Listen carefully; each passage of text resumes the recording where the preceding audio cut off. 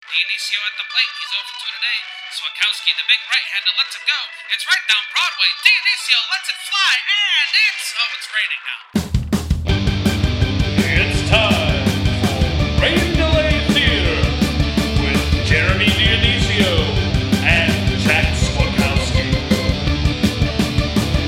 Hello, everybody, and welcome to another episode of Rain Delay Theater, the show where two bums talk about other bums at baseball games. It's the middle of February. I'm Jeremy Dionisio. And I'm Jack Swakowski. And pitchers and catchers are reporting as we speak.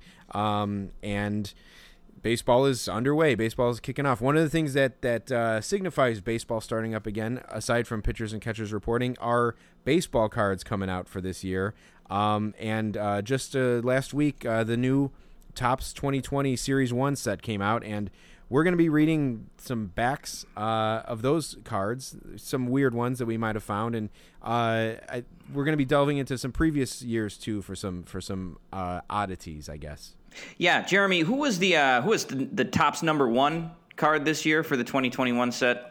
That would be Tatis. Tatis. Yeah, well, I guess it's been a good spring for him, huh? He got his big contract. He's Topps number one. Let's hope that's not like the Madden curse, where like they, the guy in the cover of Madden always ended up sucking, or the Oscar curse for like F. Murray Abraham and Lou Gossett Jr., guys who won Oscars and then never did anything else. Let's hope that doesn't hold true for Fernando Tatis.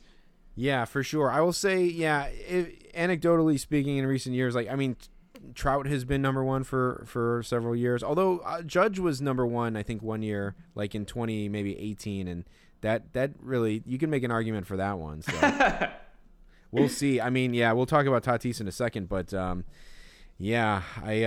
don't know, man. I hope the same thing that happened to Miguel Cabrera doesn't happen to old Fernando Tatis. No, definitely. And hey, Jeremy, idea for a future episode: guys who've been number one in top sets. Could be a good one. Oh, yeah.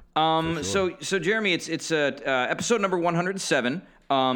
Before we get into our baseball card things, we should do our 2007 MLB debuts. We should. Can I give you mine first? Go for it, Jack. Sweet. Okay, so my 2007 debut is going to be none other than the Sheriff, Mark Reynolds. Oh, nice. Okay. Yeah, I always liked Mark Reynolds. I mean, he played one season with the Brewers. He was kind of a journeyman for most of his career. Started his career with the Diamondbacks, and it seemed like he was going to be really good. In 2009, he had 44 home runs and 102 RBIs in just his third year in the league. But he also struck out in astounding 223 times. This guy led the league in strikeouts 4 straight seasons from 2008 to 2011. Definitely a 3 true outcome guy, but almost more like a 2 true outcome guy, just home runs and strikeouts. His walk numbers were okay. He seemed like most of the time he would walk between 60 and 80 times in a season, which is that's not bad. He did have one, so it seems like he's retired now. Who knows? We're going to be doing our non-roster invitee episode next week, so maybe he'll pop up on there. But it seems like his last year was 2019, his age 35 season. He played 78 games for the Colorado Rockies, which was his second stint with the Rockies. He had 4 home runs, drove in 20 runs, hit a paltry 170. He did have a bit of a renaissance in 2017 with the Rockies. He hit 30 home runs and had 97 RBIs, which is kind of weird. That kind of came out of nowhere for him. It was his first 30 home run season since 2011, so he went 7 years between 30 homer seasons. But yeah, Mark Reynolds always kind of a solid bat to have when you couldn't get somebody better. You know what I mean? Yeah, I mean, yeah. If a team was finding themselves nearing spring training or in the off season, realizing that they're gonna have to find a way to hit some home runs, yeah, it seems like that was a decent guy to bring in. I want to look at his career earnings once because I'm curious about that. Because I played for a long time. While you're doing that, Jack, I noticed he's sitting on 298 home runs. It's like I bet he probably would have liked to get just maybe two or three more. Yeah. It looks like he made almost $30 million in his career. And yeah, that's a lot of money for a guy like that. But also, yeah, Jeremy, that's a good point. 298 home runs, that's a pretty solid career. But yeah, you can get yourself over 300 home runs. That's not a bad little career that you had. So hopefully, hey, I don't know what those non-roster invitee rosters look like right now, but hopefully he'll be somewhere this spring. And, hey, hopefully he can make a team try to get one last run at it. Yeah, at least for 3 weeks or something. Get him a couple of homers and get him the hell out of there. Yeah. Maybe the Marlins can pick him up. Try to promote that. Sell a few more tickets. I mean, they got Ichiro in his last year when he was nearing 3,000 hits, and I think he might have even gotten number 3,000 on the road. I think eventually they were like, yeah, we don't care. I don't know if he hit it at home or on the road. If he hit it at home, I'm sure it was in front of about 10,000 people, which is a total waste. But whatever. I believe it was in Colorado, actually, Jack. That he got it. So yeah. That's funny. That's sad. He's got to be the only guy in history who's gotten hit number 3,000 on the road.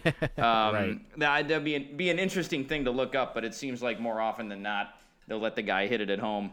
Yeah, you would think so, but yeah, probably had a better reaction in Colorado than he would have in Miami. So, but yeah, that's a good one, Jack. Mark Reynolds.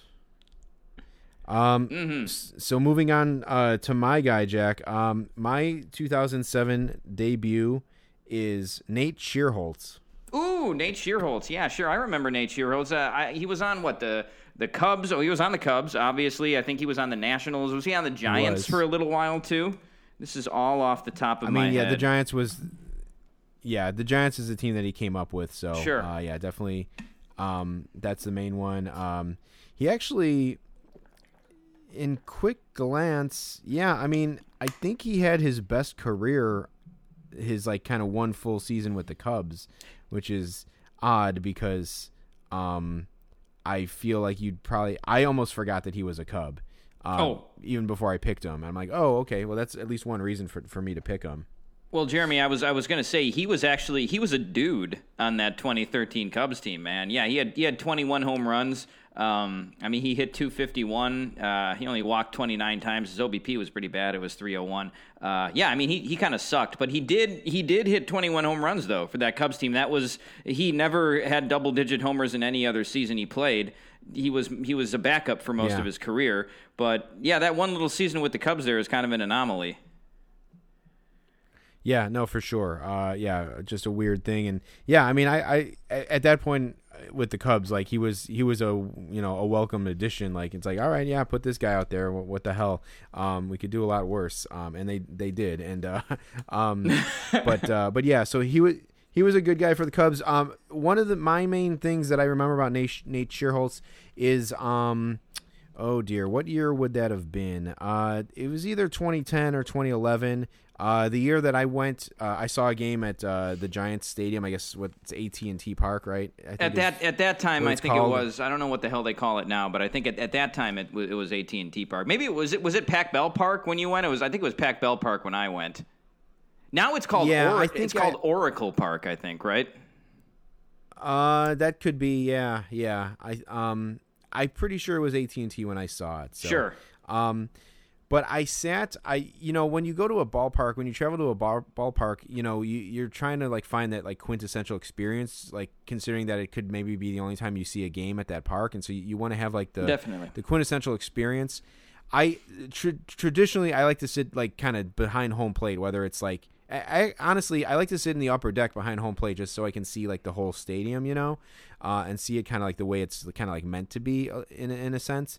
But for San Francisco, I really wanted to sit in those colonnade seats, in right field, that are it's only a couple rows of seats, and then right behind you is the McCovey Cove.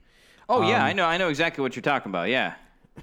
Yeah, so I managed to score some seats there. They were expensive. They were more. It was expensive in general just to go to that stadium because they would sell out and stuff. I think you talked about that in previous episodes, Jack. Mm-hmm. So I paid a little extra to sit in those seats. So we got the tickets, whatever, and I remember it came with like a $10 bonus, like a $10 like voucher attached to the ticket. Oh, wow. And I can't remember exactly when I found that out. Like, and so it was good for like food or souvenirs or whatever. I can't actually remember when I found that out, but like, so the reason why I did find this out eventually, though, the reason why they had that $10 attached was because if you remember, I don't know if they still do it, but they had these like water cannons that would go off if someone hit a home run into the bay on a fly. Oh, wow. And they would shoot off these like cannons, and it would spray this like mist in the air. But like the people who were sitting in that section would get like kind of like wet with the mist. Like they wouldn't get soaked, but like it would be like walking through like one of those like misting stations, like at like Great America or like amusement park or whatever. Yeah.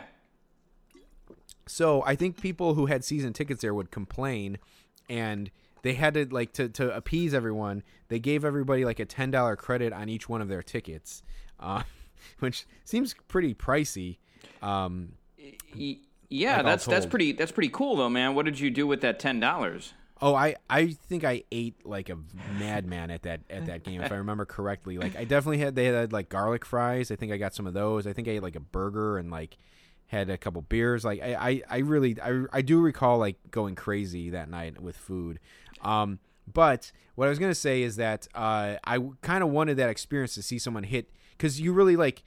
It's only like 3 rows or like even 2 rows. So like you can just watch the ball like fly over your head and land in the bay. And so I wanted that experience. And I was treated to that experience by none other than Nate Shearholtz. Really? He hit one into McCovey Cove. Yeah, on the fly in that game. So wow. It was very cool. I got wet from the water cannons, and yeah. It was like mission accomplished basically. And so I have Nate Shearholtz to thank for that. Were there people in like little boats outside of the stadium and stuff trying to get the home run with like fishing nets and stuff like that? Yeah, I think for Nate Shearholtz, it didn't quite look like Barry Bonds when he was sitting at like 70 or like 69 homers or whatever. But like he there were probably a couple people floating around out there, and I'd have to check my pictures, but I'm sure that I have some pictures of people out there in the Cove. But yeah, it was cool. It was a cool experience. That's awesome. Well, Jeremy, it's just like sometimes you talk about playoff games. You say, well, you never know who's going to beat you, But right. In this instance, yeah, you never could have guessed who was going to treat you to that experience, and it was Nate Shearholtz. So if he did nothing else in his career, and he didn't, at least he did that for you. That's pretty cool. Yeah, that's right, Jack. You could say that Nate Shearholtz got me wet, but we could move on. Oh, Jesus. Yeah. That's a good one. Okay. Awesome. Moving on, Jeremy, we have the we have a couple of signings that we could talk about before we get into our little baseball thing here, our baseball card thing. Yeah, for sure. It's like with spring training, kind of the beginning. By the way, Jack, that should be a shirt. We should, if we were going to make Rain Delay Theater shirts, it should be like Rain Delay Theater logo, and then like on the back or something, Nate Shearholtz got me wet. But we'll have to talk to the marketing department about that one. But yeah, Jack. So spring training is starting here, and there's like a slew of like kind of like last minute deals that are happening. So yeah, the Cubs were busy signing some guys. Jack, the first one on the top of our list here is Jake Arrieta is back as a Cub. Yeah, I actually like that call, Jeremy. 1 year, $6 million deal seems like a pretty low risk, high reward, like low whatever you want to call it. It's a low risk, a low investment, but it's a potentially high reward. If Jake Arrieta, if it turns out that he's finished and he just sucks, really no harm, no foul as far as the money and the years go. Jake Arrieta, like if you look at his numbers, really the only good years he's had have been with the Cubs. He signed that 3-year deal with the Phillies for whatever it was, about $60 million, and he sucked. He was terrible, and he was injured all 3 of those years with the Phillies. He was bad before he got to the Cubs with the Orioles. So the only real success he's had has been with the Cubs. Now I think when he was with the Cubs, Bosio was his pitching coach, so it remains to be seen like how him and Tommy Hotovy will work together. But overall I like it, Jeremy. Who knows? Maybe they can recapture some of the magic that they had before. Yeah, I mean, if he decides that he, only liked playing baseball like when he was with the Cubs, then yeah, he might have some bullets left in the chamber. But like, yeah, we'll see. I mean, yeah, it is a pretty low risk signing. I did see that they're slotting him in as a number 2 pitcher. I think more so like I don't know if we talked about this on the podcast, but I think like to have Kyle Hendricks and Zach Davies back to back in your rotation maybe isn't the best thing because they're kind of similar pitchers, right? You were the first to bring that up after the trade occurred, so maybe they're just trying to break them up with Jake Arrieta. I think that's kind of more so why they did this. Or maybe slotting him in at the number 2 spot, but I don't know. From all accounts, it seems like the Cubs are kind of, as some other teams are, like kind of gonna maybe shoot for like a 6-man rotation. Just there's people are talking about like, like pitchers being like potential injuries from like pitchers not being stretched out enough because they only pitched 60 games last year. So if they're gonna go 162 this year, like it might be tough for a rotation of 5 to make it through the whole season. So yeah, it'll be interesting to see. I'm still hoping to see Alzolay and Marquez in the rotation at some point this year. But now with Arrieta, Alzolay might be starting off like out of the pen or in AAA. So we'll see. Yeah, I like it though, Jeremy. It'll be interesting. I think I had mentioned this to you. The Cubs don't have at this time a left-hander in their starting rotation. Obviously Lester was the stalwart for years, but they also had Hamels for a little while. They had Quintana. So it's the Cubs to me seem like a team that always had at least 2 lefties in their starting rotation, and now they have none, which is kind of weird. Do you need a lefty in your starting rotation? I don't know. It just seems like teams always have at least one guy. Yeah, I know. It's kind of one of those things that it's just like a requirement or whatever, like for a team to have. If Marquez can get in the rotation, he'll be the lefty, but he certainly will not be starting the season in the rotation. So we'll see where it all shakes out. Well, Fernando Tatis Jr., Jeremy, 143 games played. $340 million contract with the San Diego Padres. So the millions of dollars on his contract are almost double the number of games he's played. Pretty crazy. Yeah, it's wild. I can see why you would give that contract to if you're going to give that to anybody, like that's it seems like he's the guy you'd want to give that to. I think the only thing that you wonder is like a guy that young getting paid that much, where's the motivation, for the rest of his career, honestly. So he could easily pack it up. He could, I think they used to say that Miguel Cabrera treated himself to a few media noche sandwiches down in Miami. Tatis definitely, How fat can you get from fish tacos? I don't know, but hopefully Tatis doesn't give us the answer to that. That's one thing I could see going south, but I don't know. He is also like a pretty explosive, fierce competitor, and so you think that you hope that kind of shines through, and the money doesn't bog this guy down. Yeah, I will say, Jeremy, there's been a lot about people wondering if that the game was going to go more towards just bringing up young guys that they wouldn't Tatis is a young guy, but just bringing up young guys earlier so they don't have to pay him as much, and so then other star established players wouldn't be making as much money.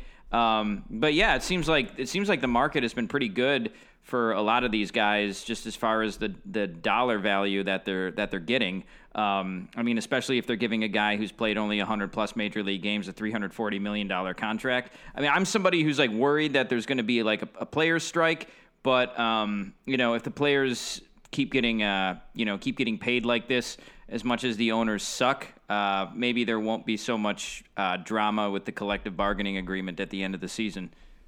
Yeah. We'll see what this, what impact this has overall. While you were saying that, Jack, I just happened to Google how much, or look up to see how much Tatis Sr. made in his career, and he made $17.8 million, which is nothing to shake a stick at, but that is by all calculations like just over 5% of what Tatis just got paid. So. I think the real question is, what did James Shields make in his career? Yeah. The Brewers lost out on Justin Turner this week. He re-signed with the LA Dodgers for 2 years and $34 million. Again, that's pretty good money for a guy who's going to be 36 this year. I will say, Jeremy, I was actually kind of proud of the Brewers, though. I had read that they actually did offer Turner the same money in the same years. And I think they may have even offered him a third year. That's not confirmed. But I do believe they did offer him at least 2 years and $34 million, which I would have thought would have been a pretty big overpay. I would have been happy with the Brewers getting Turner, but I don't think he had any intention of not signing with the Dodgers if he possibly could. So whatever, but I'm still glad the Brewers offered him $34 million. I'm pretty happy with that. It seems like I've lamented about this before, but how they just kind of scrape through the bargain bin sometimes before spring training to find middle infielders. But yeah, I'm pretty happy they offered Turner the money, even though he did not take it. Yeah, sure. That's a fair way to look at it. I was gonna say I thought you were gonna say like you were proud of the Brewers for like not like chasing harder after Turner, because who wants Justin Turner? But I mean, yeah, I don't know. I guess the guy is productive. I didn't like him before any of the Game 6 controversy that happened with him, and I don't know. Yeah, I just. It's totally fine for him to stay with the Dodgers. It's like better off just keep him. I don't like the Dodgers. I don't like him. Just keep them all together so I can just dislike them collectively. If he ended up going to the Brewers, that would have been like, I don't know, 13 more times that the Cubs would, or like, I don't know, 10, 11 more times that the Cubs would have had to play against him this year, and I would have had to see him. So I'm all for him not being a Milwaukee Brewer. Absolutely, Jeremy. And Milwaukee is now going to let, I think it's 10% capacity into games, maybe 25% starting with this season. They're letting people into Bucks games now, I think. But yeah, the city of Milwaukee is at least a little bit safer, I guess, because Justin Turner is not there. Jeremy, did you say you had something to say about Brandon Workman? Well, yeah, just a couple more signings for the Cubs. First of all, they did sign Pedro Strop to a minor league contract as well. Did they? Okay, I did not see that. So in the sense that it makes sense for Justin Turner to go back to the Dodgers. I also think it makes perfect sense for Strop to come back to the Cubs, and it's actually interesting that the Cubs reacquired Strop and Arrieta within a week of each other when they were also traded with each other from the Orioles to the Cubs back in whatever that was, 2014 or whatever that was. But yeah, I mean, again, a guy who maybe may be happier with the Cubs and may do well, may have something left in the tank. Who knows? The Reds did release him, which is not a good sign.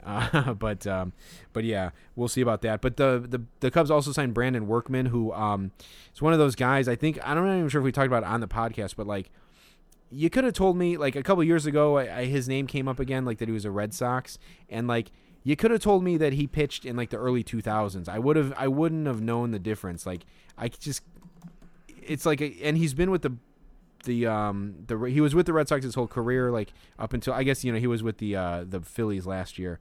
But yeah, that's a guy who I just haven't like kept tabs on like at all in his career, and just I think it's a good signing, like it seems another like kind of low risk guy.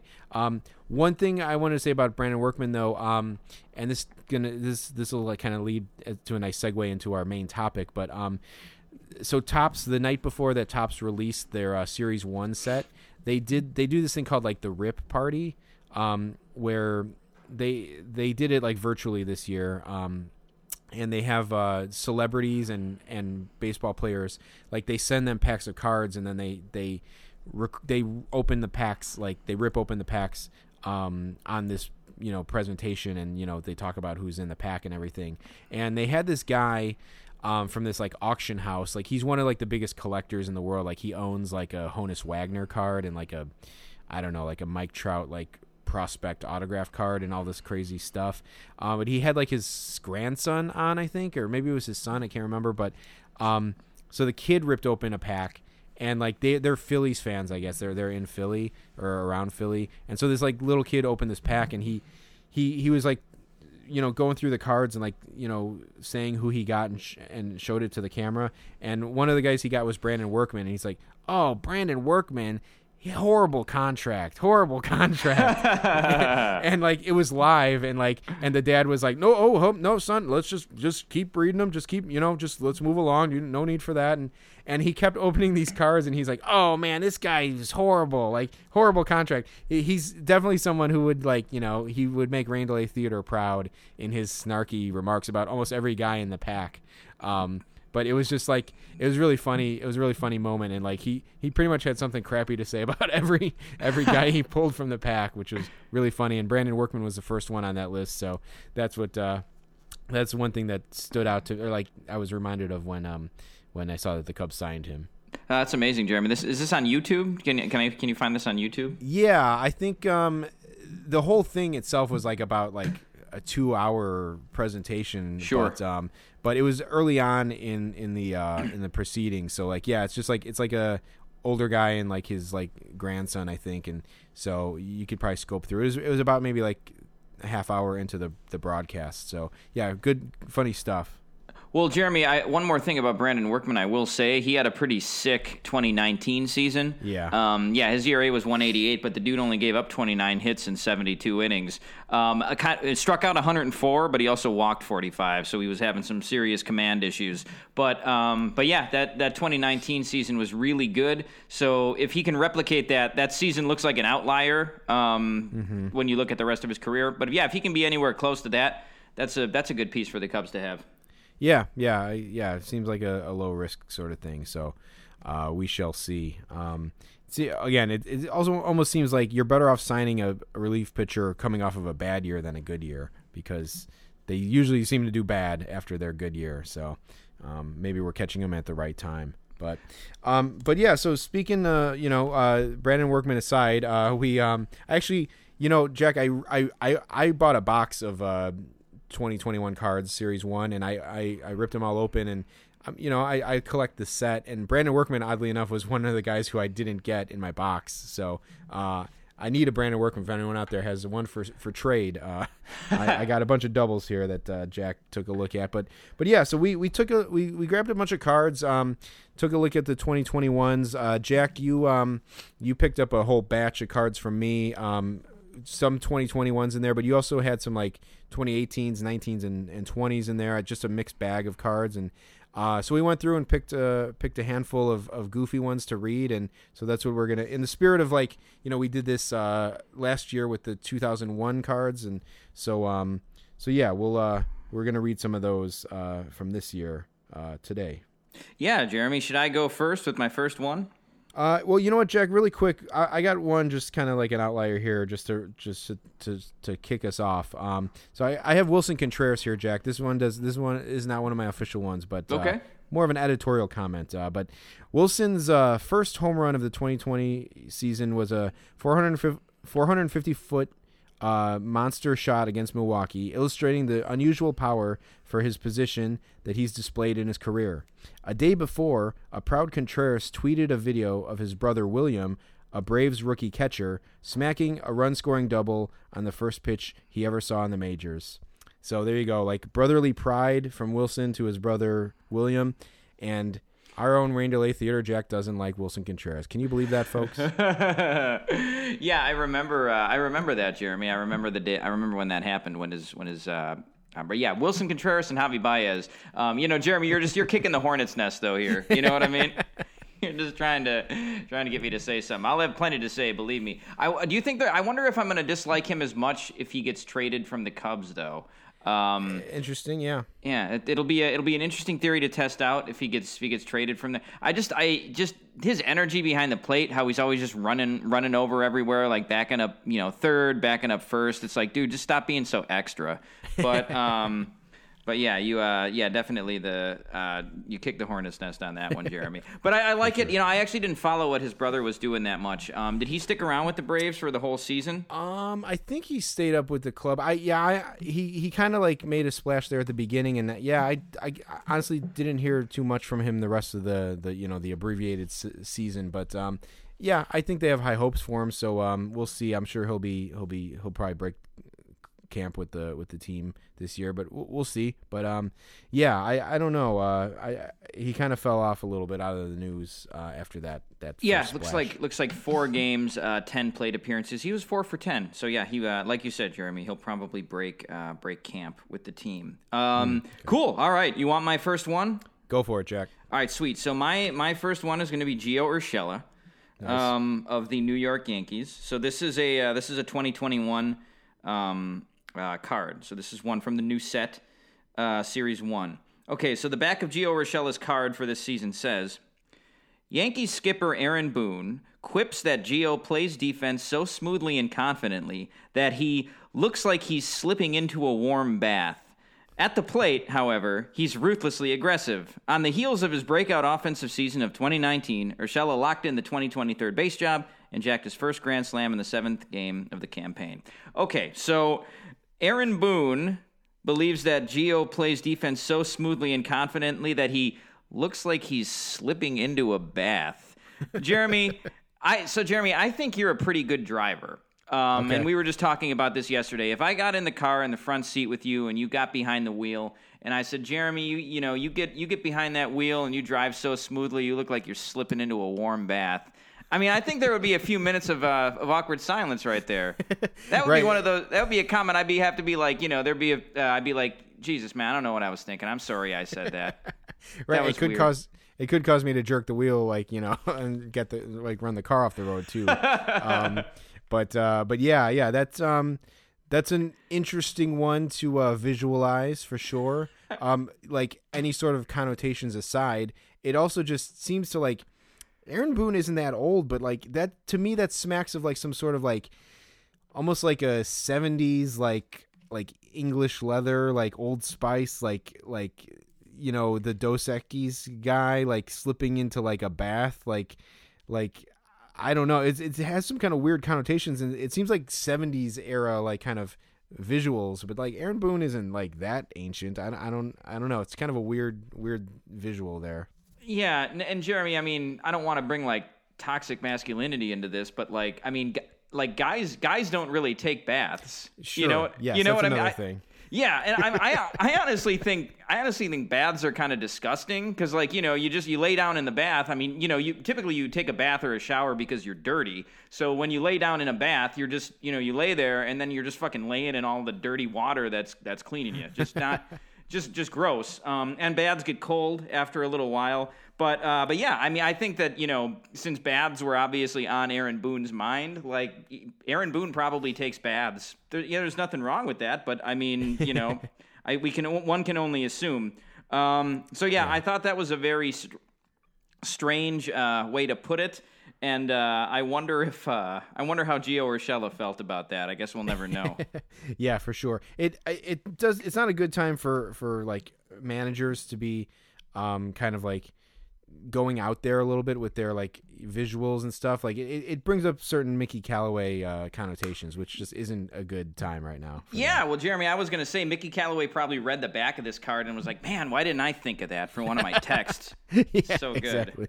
Exactly. All right, Jack. Well, I have Austin Meadows here. Oh, okay. This one is not too much to dig deep into, but Austin Meadows back reads as follows: the hazards of 2020 ensnared Austin, who didn't make his season debut until August 4th, but he wrapped 2 hits in his first game back, serving as the team's primary leadoff man down the stretch. Meadows helped the Rays post the best record in the American League, blah, blah, blah, blah, blah. Even though an oblique injury shelved him again in mid-September. But I thought that was interesting the way that they worded that. The hazards of 2020 ensnared Austin. He got COVID is what happened. But did he get COVID? Did he go down with COVID? Yeah, I believe he was one of the guys who got it in camp or early on or whatever, and missed the beginning of the season. So one of the things that's interesting about these cards is, obviously there's no way around, kind of capturing what the 2020 season was like in photo. There's a lot of cards where players, you see players with no one in the stands. You have ones where they're wearing full masks. You have ones where they show the cardboard cutouts and stuff. And I think one of the cool things about collecting and collectors is that this set is going to be iconic as this set of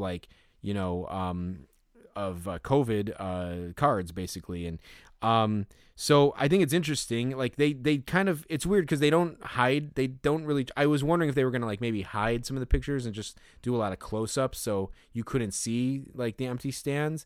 But they're kind of embracing it. They do a couple ones where they kind of lean into the socially distanced celebrations and stuff. And I do think they I think they cut the line at saying Austin Meadows tested positive for COVID. They just said the hazards of 2020 ensnared him. So, I don't know. I suppose if any COVID positive listeners out there, you can just say you were ensnared by the hazards of 2020. Justin Turner was ensnared by those hazards, but didn't stop him though. No, exactly. Yeah. No, that is really interesting, Jeremy, that going through these cards, I hadn't thought about that. But yeah, for, all the 2021 cards that I looked at, they make no mention of COVID-19 itself. Right. So that there was probably some type of discussion, some type of line drawn there. Is that Meadows card with the Rays? Is he still with the Rays? Yep, he is, yep. Okay, yeah, terrible trade. I think that was the Chris Archer trade. Right on. Well, my next one, Jeremy, it's Joey Votto. Good old Joey Votto. Nice. It's always good for a little bit of buffoonery and theatrics, even though he's also a really good player. But this looks like it was his 2019 card. Okay. It was his 2019 card. And so the back reads as follows. Joey, who has studied several languages, speaks the language of hitting as well as any player in the game. The analytical star led the NL in OPS with runners in scoring position, 1.028 last season. So I just want to point out the beginning of that one. Joey, who has studied several languages, speaks the language of hitting as well as anyone. So there's not enough information in there for me, Jeremy. I mean, if you're gonna tell me that Joey Votto has studied several languages, first of all, what languages has he studied? How much has he studied them? Does he speak them? Or has he just, briefly dabbled in them? It seems like there's a lot of information that they kind of left out of this blurb. Yeah, I came across some other ones that were like that, and I'm not sure if any of them made my list. I think maybe they did, but there's ones where it's an amalgamation of two completely separate thoughts, but lumped into one blurb, and it's okay, he speaks multiple languages. I mean, I guess they did try to connect it there. It was a tortured metaphor, but they went from multiple languages to the language of hitting. It makes me think of my favorite movie, Jack, Better Off Dead with John Cusack, when they're talking about Monique, the French exchange student, and the mom says, and she also speaks the international language, love, the language of love. The international language is the language of love, like that. So I don't know, but yeah. So always nice when I can get a Better Off Dead reference in there. But yeah, that one is just an odd, lumping together of a couple different thoughts. It is, and when you're going to lead with something like Joey has studied several languages, that's way more interesting than finding out what his on base plus slugging was. So just keep going with that. Just tell me what he speaks. I can see what his OPS was from his card. You don't need to tell me that. That's true. So yeah, I would like to know more. Joey Votto's Canadian, even though he's from Toronto. Maybe he speaks a little bit of French. Who knows? Maybe he speaks a little bit of Spanish. He seems like he's a good teammate. So maybe he tries to connect with some of the players on his team that way. I don't know, and this card certainly isn't going to tell me. But yeah, that's Joey Votto. That's true. If it is just like French and in English, I'm like, all right, come on. Like, I feel like most Canadian, like a lot of Canadians speak French, so doesn't count. But all right, cool. Well, I have Kyle Seager here. Okay.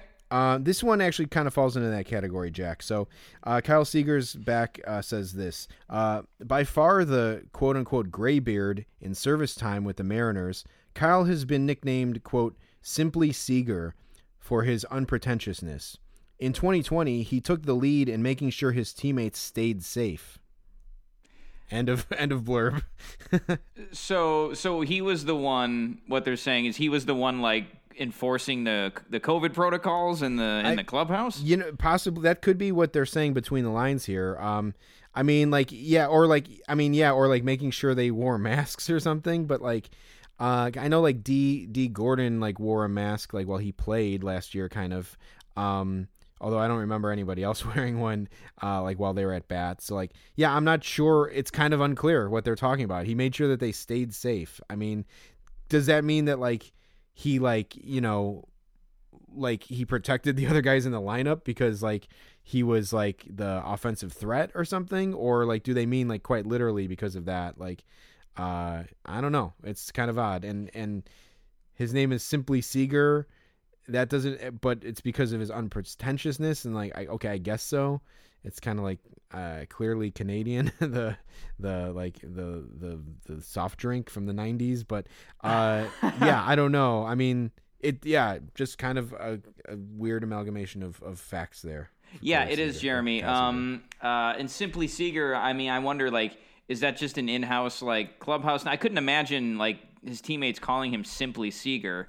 It seems a little bit weird. There was a nickname I came up with the other week for Brett Gardner, just in my head, because he's been with the Yankees so long, and he's just always like been kind of a steady player. Call him the Constant Gardener, like the nice. like the movie. That's kind of like Simply Seager. But yeah, that's a puzzling one, Jeremy. And also Kyle Seager has kind of fallen off the face of the earth a little bit. He had a couple pretty good years there where like, oh yeah, he's one of the better third basemen in the American League. Not quite as good as Adrian Beltre, but like definitely in that top third of third basemen. And now he's just, because of injuries, he's just kind of fallen off a lot. Yeah, well, honestly, he already had a good nickname. Like I think it might have been the first year they did Players Weekend. His nickname was Corey's brother. Yeah, and I thought that was really funny. That was one of the best ones. Yeah, it maybe was the best one. So yeah, I don't know, gilding the lily there, I guess. But there you go. So that's Kyle Seager. My next one, Jeremy, is Dylan Bundy. Okay. So this one is from the 2021 set as well. Dylan Bundy of the Angels. Okay, so it reads, Dylan's early trainers, quote, trainers is in quote, Dylan's early trainers were his parents. His dad devised taxing workouts, and his mother would play long toss and throw BP. He recalls, Mom would get a glove and say, let's go, we've got work to do. Yeah. Jesus, man, that sounds like a terrible childhood, dude. Yeah. I mean, I hope he's in therapy right now because that sounds bad, Jeremy. It kind of makes you like, he might have longed for having a different set of Bundys for parents, Al and Peg. But that one made my short list actually, and like it was bringing up some Great Santini vibes to reference Great Santini again. Jack, I feel we've referenced the Great Santini last couple episodes. I was like, maybe we should watch that for like a movie watch along episode. Yeah, yes, we should, sports fans. That's a great movie. I think Robert Duvall, I don't know if he won Best Actor for that, but I think he was certainly nominated. He's great in that movie. Yeah, for sure. It's more of a I think the kid plays basketball in the movie, so it's not really a baseball movie, but it's definitely an overbearing sports father movie, which can be universally applied, and certainly apparently to the Mr. and Mrs. Bundy. Yeah, right, Jeremy. And yeah, I like that it's the mom in this one seems like almost the more overbearing parent than the dad. Although it does say that the dad devised taxing workouts.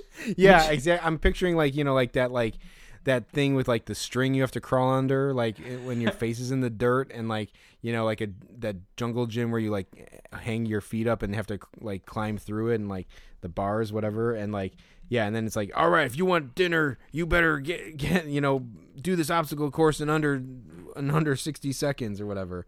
That's not good. Not good. No. So that's Dylan Bundy, and I'll never look at him the same way again. No, for sure. This one's kind of goofy. This is Rockies rookie pitcher Ryan Castellani, who I'm not too familiar with. But he says, it says Ryan treasures a video he shot on his phone while he was in high school, a bullpen session of Max Scherzer, whose mechanics and mannerisms still inform his own style. Castellani checked in with that video about once per month during his climb through the system.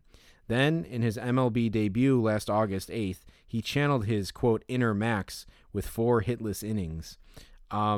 So I think that's nice. That's a nice story and all, that like he shot like a cell phone video of Max Scherzer doing a bullpen session.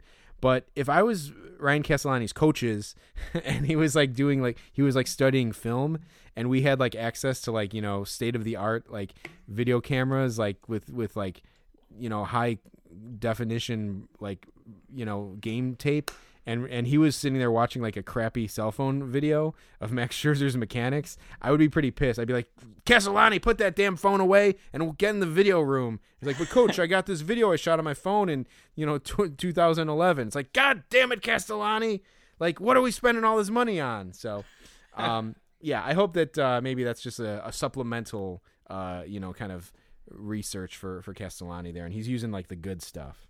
Yeah, Jeremy, the first thing that came to my mind when you were reading that story was, I guess he must have gotten that video transferred over from like multiple phones. I mean, because typically you're getting a phone every couple years, you're getting a new phone, and they can transfer your data and whatnot onto the new phone. But like, Jesus, man, that must have lasted through at least a couple phones for him.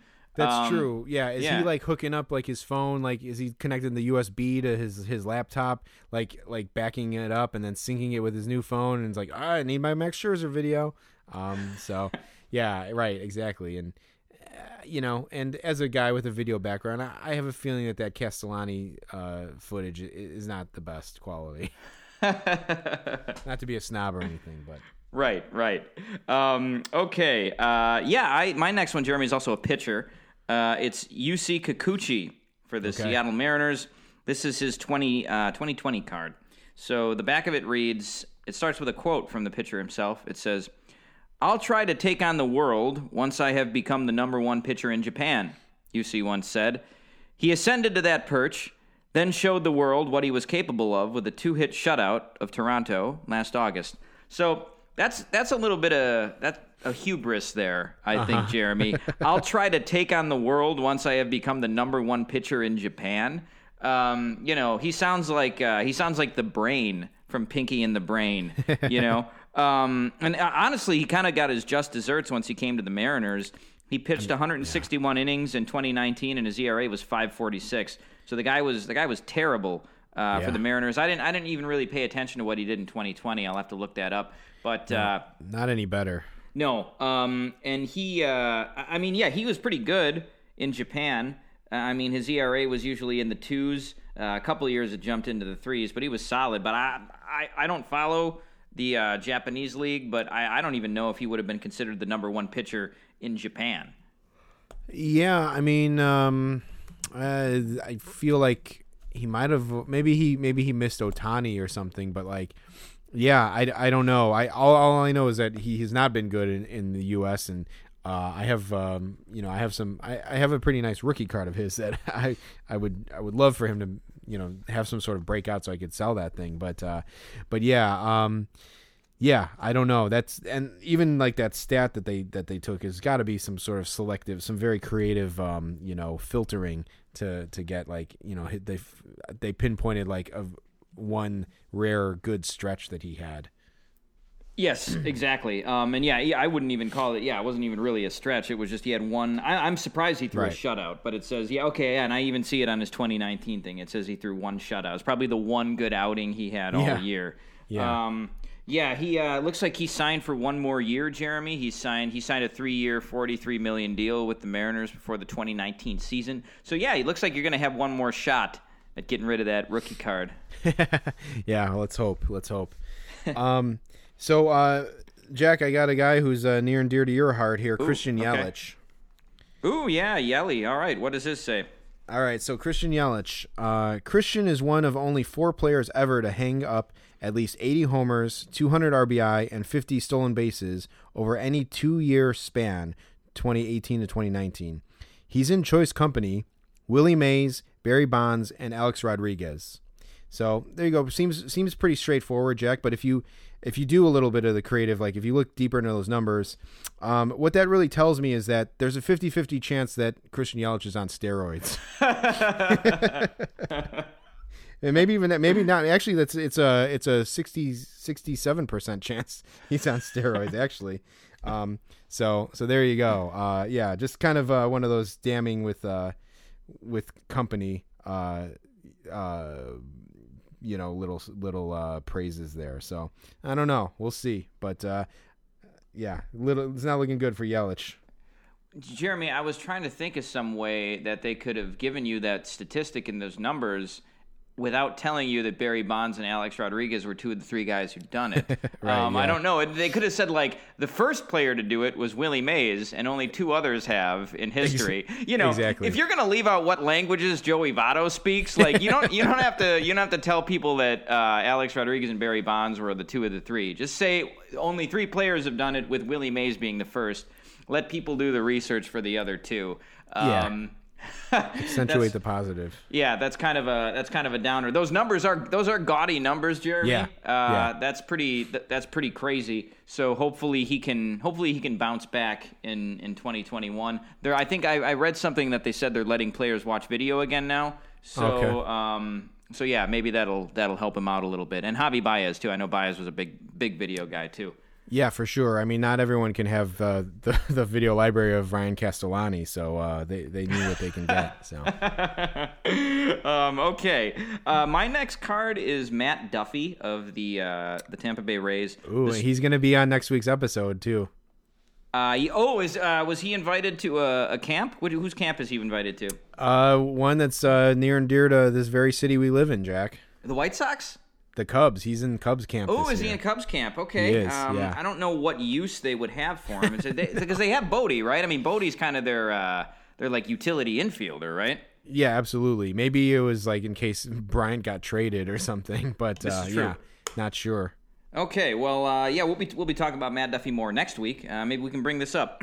So the back of his card says, while sitting out all of 2017 with an Achilles injury, Matt picked up several new hobbies to keep his mind sharp, including building with Legos and painting. He was ecstatic to get back to his day job in 2018, though, thriving at or near the top of the Rays lineup. Duffy batted .317 in his first 80 games to solidify his hold on the everyday third base job. So that's an interesting thing. Matt Duffy likes to play with Legos. I haven't played with Legos since I was an adult, although I could imagine it would be, it might be fun. I always liked putting Legos together when I was a kid. Did you put Legos together when you were a kid, Jeremy? I did for sure, and Okay. yeah, I had, I think in high school, like I did actually like have a very, very brief like return. There were a couple like cool pirate sets that I got, I think, Sure. at one point, and then like I was like I have this memory. I'm confident enough to share this, but I do have a memory of playing with Legos like at a questionably old age, and thinking like.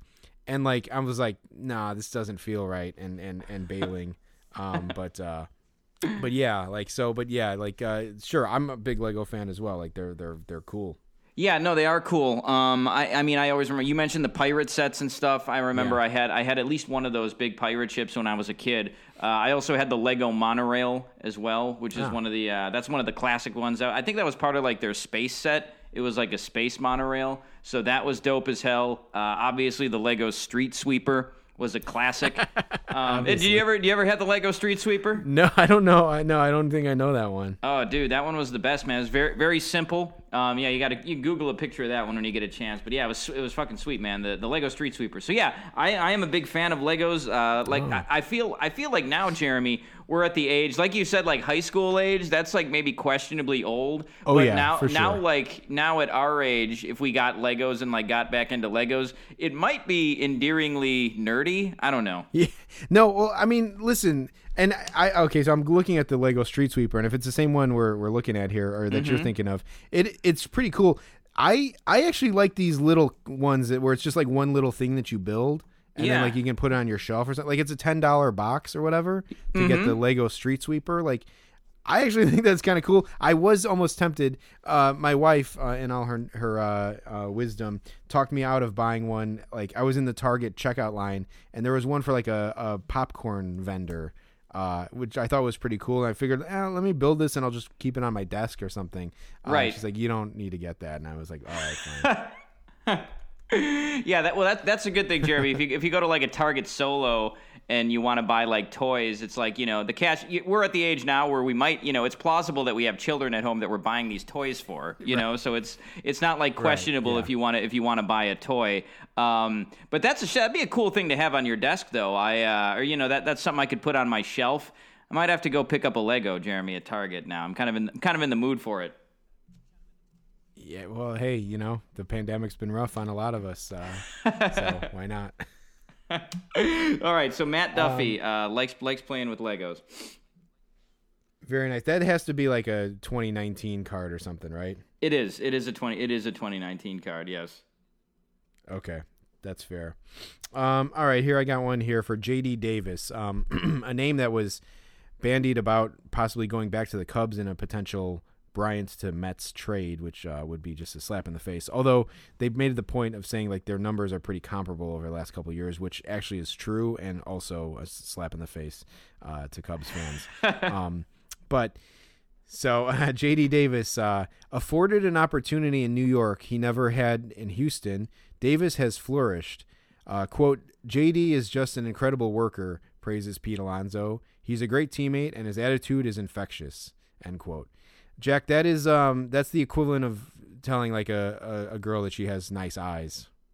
I think, you have pretty eyes, or a guy, but like it's like, okay, he's so great, he's a great teammate, and he has an infectious attitude. What about his goddamn bat or his glove? What about that? Does that have anything to do anything? So Pete Alonso was trying to give him a nice quote, but kind of accentuated some of the more odd attributes of a baseball player. Yeah, no, Jeremy, that's like in basketball when they say that a guy is a junkyard dog, which I guess means that he does the little things, like he rebounds and he plays defense. They say, oh, that guy's he's a junkyard dog. When someone calls you a junkyard dog, that means that you have no talent. And that's the that's the same thing as like what Alonso is saying here. I actually think J.D. Davis is actually like a pretty decent hitter, or at least he's had a couple decent seasons now with the Mets. Yeah, I mean, if you're gonna praise something like, oh, he's a good teammate, yeah, you're right, Jeremy. That's that's like the sports equivalent of like saying that somebody got oh, you like your shirt looks nice, or those shoes look nice. You're not like actually commenting on their appearance that they, you're just commenting on like some little thing to make them feel good, Yeah, for sure. I actually wanted to look up though what J.D. Davis did last year, because I know he had a pretty good 2019 season, but I didn't really pay attention to him last year. Let's see. It looks like he hit 247 last year. Yeah. Okay. Oof. And yeah, he only hit 175. So he had one good year with the New York Mets. That was a good season though. 307 and over 400 at bats. So maybe he can replicate that going forward. My guy Jeremy, my next guy, is also on the Mets. So this is a good a good 1-2 punch here. So I have Jeff McNeil. This is this looks like a 2020 card. It gives us 2019 stats, so it must be 2020.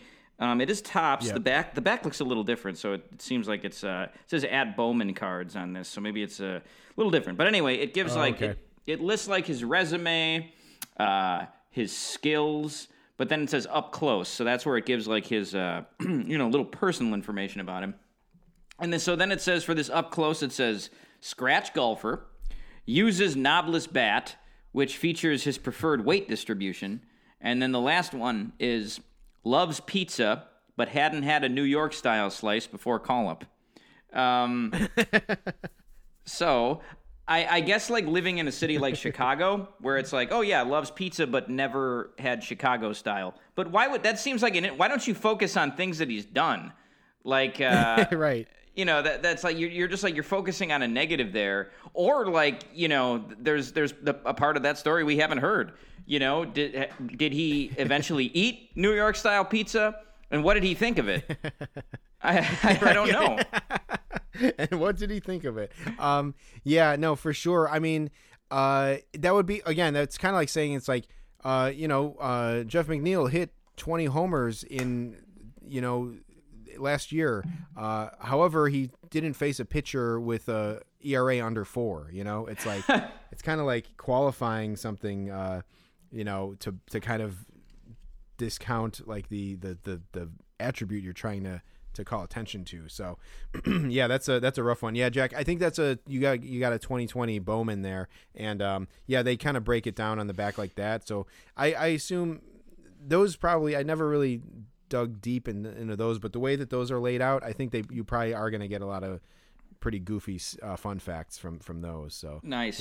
Yeah, there weren't many in the ones you gave me, but yeah, that was a good one for sure. Nice.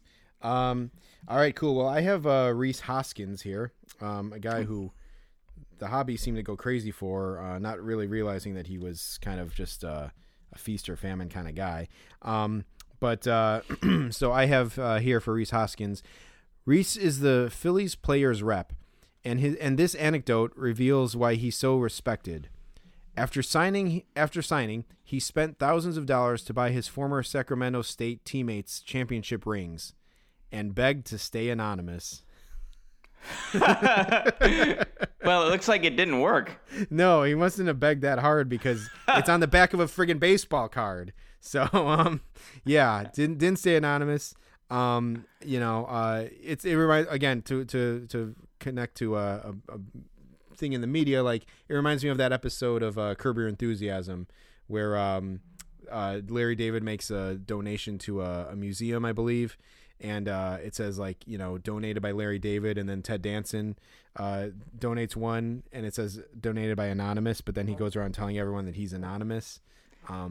Yep. So I remember that episode, and then Larry David wants to be anonymous too, right? Yeah, for sure. And I actually think they, I think they also tie in a Yankees jersey to that episode as well. So there's a little bit of baseball in that episode too. But yeah, so I don't know. Maybe when you see Rhys Hoskins at bat this year and he strikes out, just think of the bum bum bum ba-da-ba-da, ba-dum, ba-dum, ba-dum.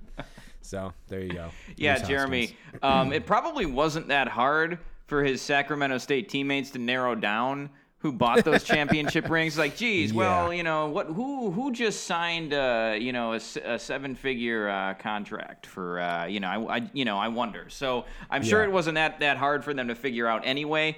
But that's a good one, Jeremy. Especially the word begged. I like that. They could have said he asked to remain anonymous. Right. But he begged, man. He got down on his knees and he begged. Well, who outed him? Like the ring guy? It's like, hey, your boy Rhys came in handy here. Here's all your rings, you filthy animals. Like what happened there? How did it? Who let the cat out of the bag? Jeremy, that's actually an excellent segue. Your quote, "You filthy animals," is a good segue into my next card here. Right. So this is for Liam Hendriks, now of the White Sox. Yes. But this card is for this is a 2021 card, but his picture is with the Athletics. So interesting. Okay, so it says Liam, an owner of 5 dogs and 5 cats, who partners with an adoption agency called RememberMeThursday.org, is an animal himself on the mound.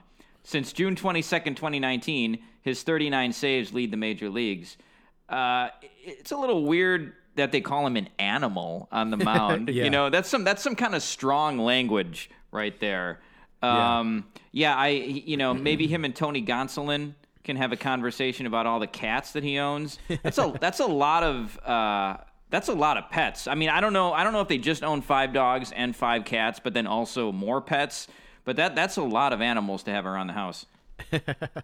Yeah, for sure. That one made my short list, Jack, too. So I'm glad that one that got in there, kind of giving me a little bit of CJ Nitkowski vibes with the URL in his blurb there. Right. But yeah, I mean, like, you know, when I think of someone as an animal, like I'm picturing like, you know, like, I don't know, like in like an old like 50s movie with like, you know, a greaser, like a girl like fending off like a greaser, like beating him like off of her, like saying like, "Get away from me, you animal!" You know, it's like Liam Hendricks with his Rolaids Relief Pitcher Award, like, "Come on, baby." Liam Hendricks, he's Australian. There's this episode of The Simpsons where they're watching like an Australian horror movie, and like this guy is trying to like make out with this girl in a car, and you know she's like scared, and he's like, it's probably just a wallaby, and like there's some monster there. That reminds me of that, Jeremy. Ooh, I gave a snort on that one, Jack. You got me good. I got you on that one. All right, who do you got next? Well, I got Jake Bowers here. Okay. Former Ray, current Indian who hasn't really kind of had his breakout year yet. So I have here, Jake once spent an off-season in the minors working at a Christmas tree lot. He used the past winter to rebuild his swing, quote, "putting myself in the right position so I can be efficient, be on plane, and be on time."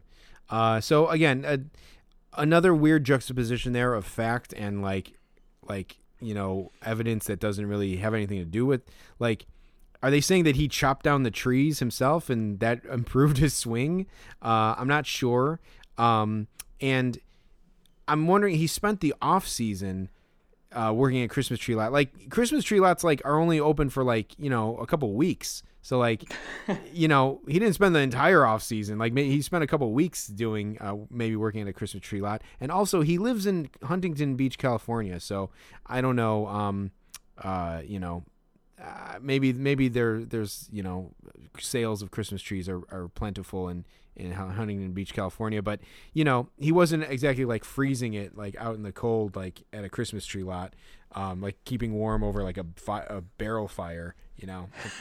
It doesn't sound as bad as it sounds like he got to spend like 3 weeks outdoors, like enjoying the fresh air in the off season. So I don't know if we're supposed to feel impressed by this or what, but that's Jake Bowers. Yeah, and Jeremy, you know, somebody needs to tell Jake Bowers that, dude, this is 2021, man. Like, professional athletes don't work regular jobs in the off season, dude. Yeah. This isn't 1950. You know, you don't have to go. You know, you're not the Yogi Berra going to work at like a car dealership. You know, in December. You know, just like focus on your game. You wonder why the guy hasn't had his breakout season yet. It's because he's fucking lugging Christmas trees around in December when other guys are taking BP for 3 hours a day. Yeah, exactly. Yeah. It's not like, Art Donovan selling like car parts like on the road or something to make ends meet. Yeah, exactly. A little more cage time and a little less tree hawking. Do you guys get a Christmas tree, Jeremy? I don't think I asked you that. We did buy one this year. It was my first time buying a Christmas tree in my adult life. And we ended up getting like a really small one, which was nice, especially for the size of our apartment. But yeah, so it was nice. It was a first time for us. Oh, wonderful! Very cool. Very cool. Yeah, we always had a fake tree in our my family's house. We might have had a real tree one year, but yeah, those real trees they get shit all over the place, don't they? Yeah. Well, yeah. Definitely. Like, you know, you get sap on your hands. So I was like wondering, like, if that was messing up Jake Bauer. But actually, that might be good for him. Like, he doesn't need like batting gloves maybe because his hands are covered perpetually with tree sap. Yeah. Good tree, lot of sap. Christmas Vacation reference right there. Yeah. When he goes in and when he's sledding. Okay, nice. My next one, Jeremy. I got 2 Cubs coming up here, which is nice. But Okay. I got Ian Happ. This is a 2021 card. It says during the 2020 layoff, Ian was a host of a behind-the-scenes podcast called The Compound. Its official T-shirts included those that read 60-game sprint and I wish I had quarantined at the Compound. Not exactly Nate Shearholtz got me wet, but those are pretty cool. Those are pretty cool shirts, nonetheless.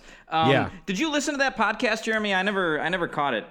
No, I haven't listened to it. I'm aware of it, and I've heard Ian Happ as a guest on some different podcasts and stuff, and he's definitely an entertaining guy. Like he's definitely like kind of with it and kind of hip and funny and has a good sense of humor. And so like it makes perfect sense. Like I'm sure it's probably pretty entertaining. I think it might be a little bit of like bro-y a little bit, but he does seem like kind of a little more enlightened than just like your typical like bro. So yeah, I would check that out. He is technically the competition, Jack, and all competitors must die. But I would give it a spin just as a Cubs fan. Awesome. Yeah, I just wanted to get your perspective on that because I had not listened to it myself. As far as I know, it doesn't seem like they're doing it anymore. Which is good. So they're not maybe they're not the competition anymore. Fair enough. Yeah, fair enough. Limited series. Right. All right, cool. Well, speaking of T-shirts, I have one here too for Tony Kemp, and also a brief Cub. During the social upheaval of 2020, Tony coined the term, quote, +1 effect to advocate one-on-one discussion. Soon, players around the majors were buying +1 effect T-shirts with proceeds going to Kemp's charity. Okay, so first off, we got the social upheaval of 2020. So I guess not wanting to call out what the events of the summer, the unrest or whatever. That's probably about the most diplomatic way you could put it. But coin the term +1 effect to advocate one-on-one discussion. I mean, I guess like it's a nice effort and everything. I don't know. I have to say I didn't see too many of these shirts, popped up, but I'm glad that some people bought them. And it's a great cause and everything. But again, just an odd one, like from Tony Kemp, like not the person who I would be expecting selling shirts. And but yeah, like just another one of those like things for Topps, like kind of talking about something that happened in 2020, but not quite calling it out fully. And I don't know, interesting one. But thought that one was worth sharing. Yeah, Jeremy. Tony Kemp, he was ensnared in the social upheaval of the summer. One could say, yeah. I wonder. I wonder if like the 1964 set, how they would like describe President Kennedy's assassination or something. Right. I can't even begin to think of it. That we'll have to do that joke next week. But like unexpected departure of President Kennedy. I guess. I don't know. Right. No. Exactly. Yeah. We should. That should be a thing. If for one episode, we write blurbs of like horrible things that have happened in history, like as they would appear on Topps cards, where it's like yes. kind of talk about them, but we don't like the bubonic plague, etc. So that would World War II. So that could be a good thing. Totally. All right. So my next one, another Cub. It's Jose Quintana. Okay. It says, this is a 2021 card as well. It said, when Jose appeared on The Tonight Show starring Jimmy Fallon in 2017, he told the host that watching his program helped him learn English. The Colombian pitcher also taught the comic some Spanish phrases. Did you see when he was on that show? No, Jack. And I'm like, okay. How was he on that show? I have no idea. And why? Like, he's not he's not a famous baseball player. Like, if you live in Chicago, sure, like who Jose Quintana is if you follow baseball. But like nationally, nobody cares about Jose Quintana. No, it makes no sense. I mean, like after the Cubs won the World Series, like, I think Bryant was on maybe the Jimmy Kimmel show, and I think maybe like Zobrist was on Fallon or something, but like I have no, like, Quintana was not on that team, so I don't know why he was on one of those shows. It's kind of mind-boggling. Yeah. Who is Jose Quintana playing with this year, Jeremy? Did he sign with the Angels, I want to say? Oh, I think maybe we talked about that a little bit because of the Madden thing, right? Yeah. I mean, who else just went to the Angels? Dexter Fowler, right? Just went to the Angels, but yeah, Quintana is with the Angels. Yes. Okay. I see that now. Interesting. Yeah. That seems like kind of a baseball wasteland there. So,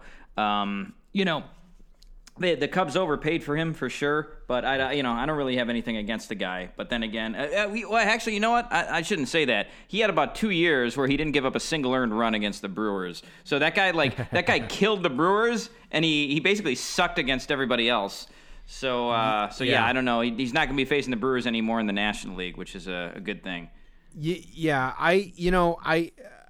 the Quintana trade really hurts as a Cubs fan, and I didn't really hold it against him, but last year when the Cubs kind of needed him down the stretch, he first of all, so I didn't really have too much against him until last year, and then he had that stupid injury where he cut himself on like a wine glass supposedly, and missed the beginning of the season, like needed surgery and missed like the first month of the season, and then he came back for like a couple games, pitched out of the pen and was like looking good, and then he like strained his like neck or something, coming out of the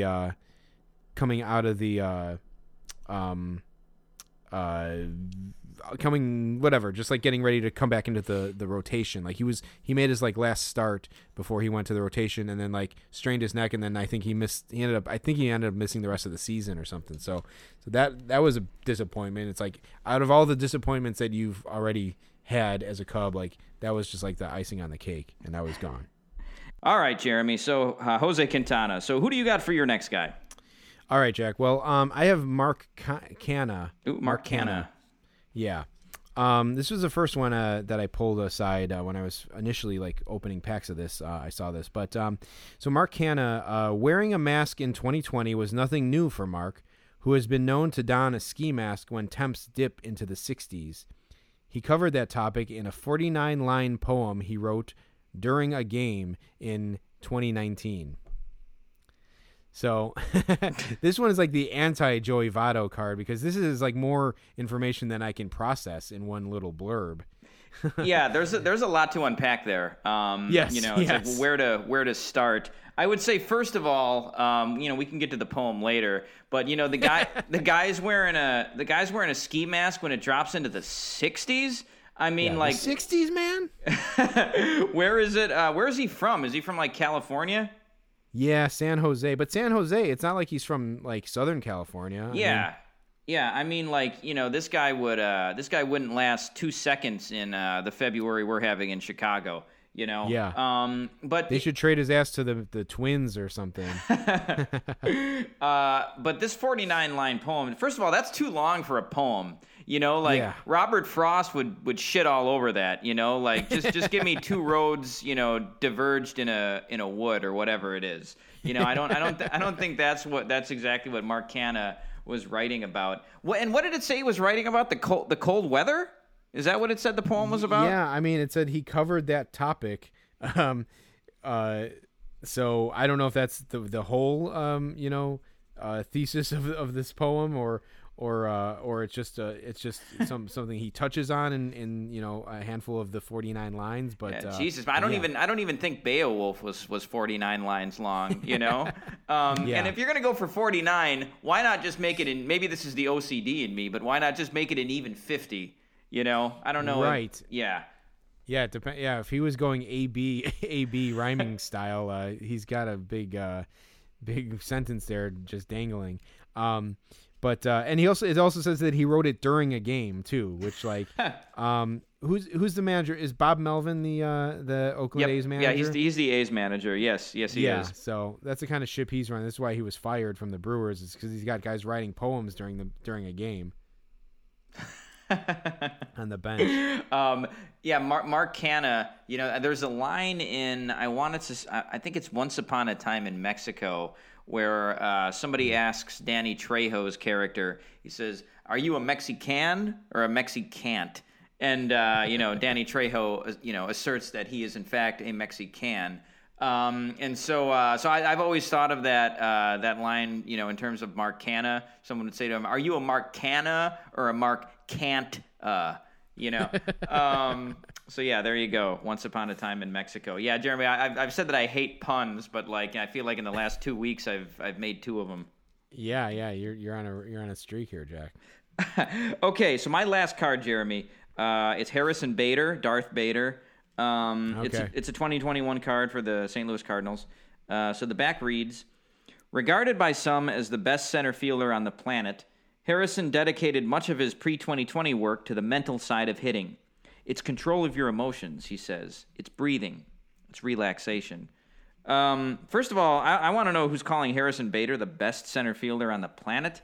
Right. It says some regard him as the best center fielder on the planet. I don't know who these people are, but that seems like a lot of hubris for Harrison Bader right there. Maybe overrating him a little bit. But I also like his quote though, Jeremy. And I mean, if you look at Harrison Bader, especially if you look at his picture on this card, where he looks like a surfer dude with his long hair. He looks like kind of like just like a beefcake type of guy. Like his quote, it's control of your emotions. It's breathing. It's relaxation. It seems like he's a character in Point Break. Yeah, for sure. So I thought that one was pretty good. But yeah, I was also stunned by that they called him, this card went and called him one of the best center fielders on the planet. I knew he was good. I know he's got a good glove, but my goodness, I didn't know it was the best in the game. But maybe I'm wrong. Maybe I just haven't paid enough attention to him. Maybe you should talk to at least the minimum 2 people that it takes to quantify a sum, about what they think of him. Yeah, I don't know. I mean, Jack, I as far as I'm concerned, Bader is the master. When it comes to center fielders. Another rain delay theater shirt, Jeremy. Yeah, and another pun, I guess, maybe, kind of. Yeah, maybe. Well, there you go. Okay, Jack. Well, I got one more to wrap this thing up. All right. Another fleet of foot outfielder, Mallex Smith. Okay. I have here. And if for one to beat that Canha one, it had to be pretty good. So here's Mallex Smith's.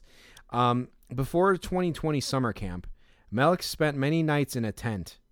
He slept outside on his parents' property in Florida, connecting with nature. Quote, maybe the electrons from the earth put some good juju in my body, he said. There's always been plenty of that in his legs. Smith entered the year as one of only 8 active players with multiple 40 steal seasons. Wow. Okay. So my what I picture there, Jeremy, is it says he was doing this at like his parents' property in Florida. I picture him just as like how like I never did this, but I've seen it in movies. But when you're a little kid, they put like the tent out in the backyard and like they got their flashlights and you got your Doritos and your s'mores out there and you're like doing fake camping. I imagine this grown ass man was like doing that in his parents' backyard during the pandemic. Yeah, for real. I mean, yeah, I'm not sure. I just don't know, and like he seems pretty like excited about it, like talking about electrons from the earth and good juju and stuff. Like, yeah, I mean, I appreciate the I appreciate the childlike wonderment, I'll say, of Mallex Smith in this quote, but it still raises a ton of questions, just in and of just by its own nature. So, yeah, an interesting one there, but yeah, so I don't know. Catch Mallex Smith in a tent near you, I guess. Yeah, that's definitely a good one to end it on, Jeremy. I've never thought much about the electrons in the earth or whether or not they can be transferred, transferred into your legs. But I guess right. Energy cannot be created or destroyed. So maybe some of it just transformed into Mallex Smith. Yeah, for sure. Well, yeah, the 2021 season will be interesting, and the set itself, the Series 1 set, has like an unprecedented amount of rookie cards in it, so it could be a collectible set down the line. So and just a little kind of keepsake of like the 2020 pandemic season. So yeah, I don't know. Check them out if you're at a card shop. You can't get them at Target anymore because there's a bunch of freaks who line up and take all the boxes. So yeah, I don't know. Good luck finding some. But, yeah, Jeremy's not one of those freaks. He's but only because they're all gone by the time I get there. But yeah. So on that note, we can wrap it up for this week, Jack. But yeah, next week we got the big non-roster invitees episode, so that should be a fun one. Yeah, it should be, Jeremy. And until then, I'm Jack Swakowski. And I'm Jeremy Dionisio. And we'll see you next time. Later.